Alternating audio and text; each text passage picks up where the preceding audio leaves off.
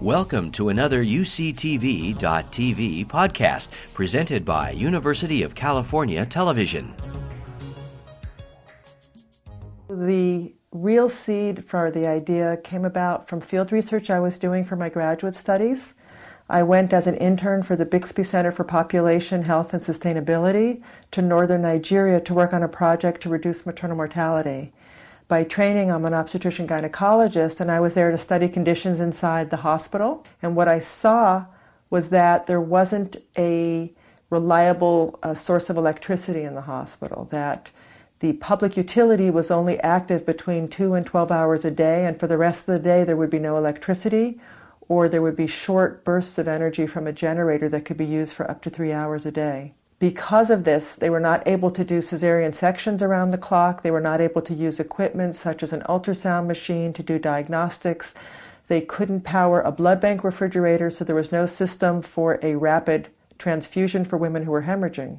And I wrote letters to my husband while I was in Africa. He's a solar energy educator, and he said that perhaps we could use a solar electric system installed in the hospital to try and provide a reliable source of lighting and electricity. And so we put together a suitcase-sized system to be able to demonstrate to the hospital staff how we could use solar electricity to power walkie-talkies, to power lights, and to power batteries for headlamps that they could use during care. Well, the staff liked this so much, they asked if they could use the suitcase for the next 6 months, and it worked very well. And at that point, we realized that you could get quite a lot of bang out of a small solar suitcase. Right now, the most solar suitcases are being used in northern Nigeria, and they're also being used in Haiti.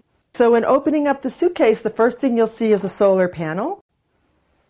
This is a flexible module that can go on top of any surface.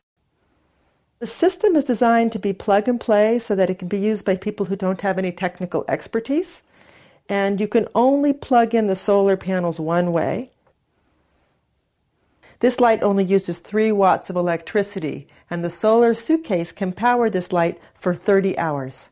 This is replacing things like candles and kerosene lanterns in the clinics in which these are being used, and it has completely helped to improve obstetric care. Again, nurses told me that they were able to provide suturing for patients. They said they could identify complications, and not only did it provide better care for patients, but it lowered the injury rate for nurses and doctors because they could see what they were doing more easily. What I've been really happy about is that it's brought the issue of maternal mortality and safety in healthcare to the attention of many, many people who I think would otherwise not be involved. And we now have supporters literally from all over the country. You've been listening to a podcast by University of California Television. For more information about this program or UCTV, visit us online at uctv.tv.